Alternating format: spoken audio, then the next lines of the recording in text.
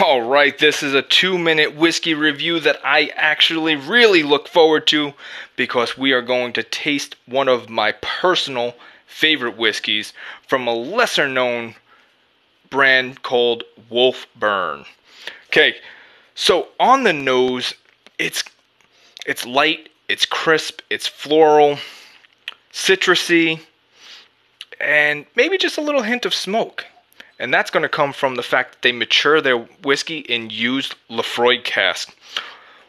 On the taste, very crisp, light, not overpowering, good summer drink, just a little kiss of smoke on the back end.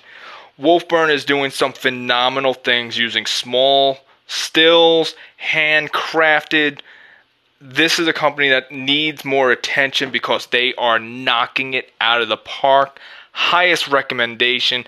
I encourage you to go out and try it, and I want to hear from you. If you've ever tried this one before, let me know your thoughts on it. Personally, I love Wolfburn Northland.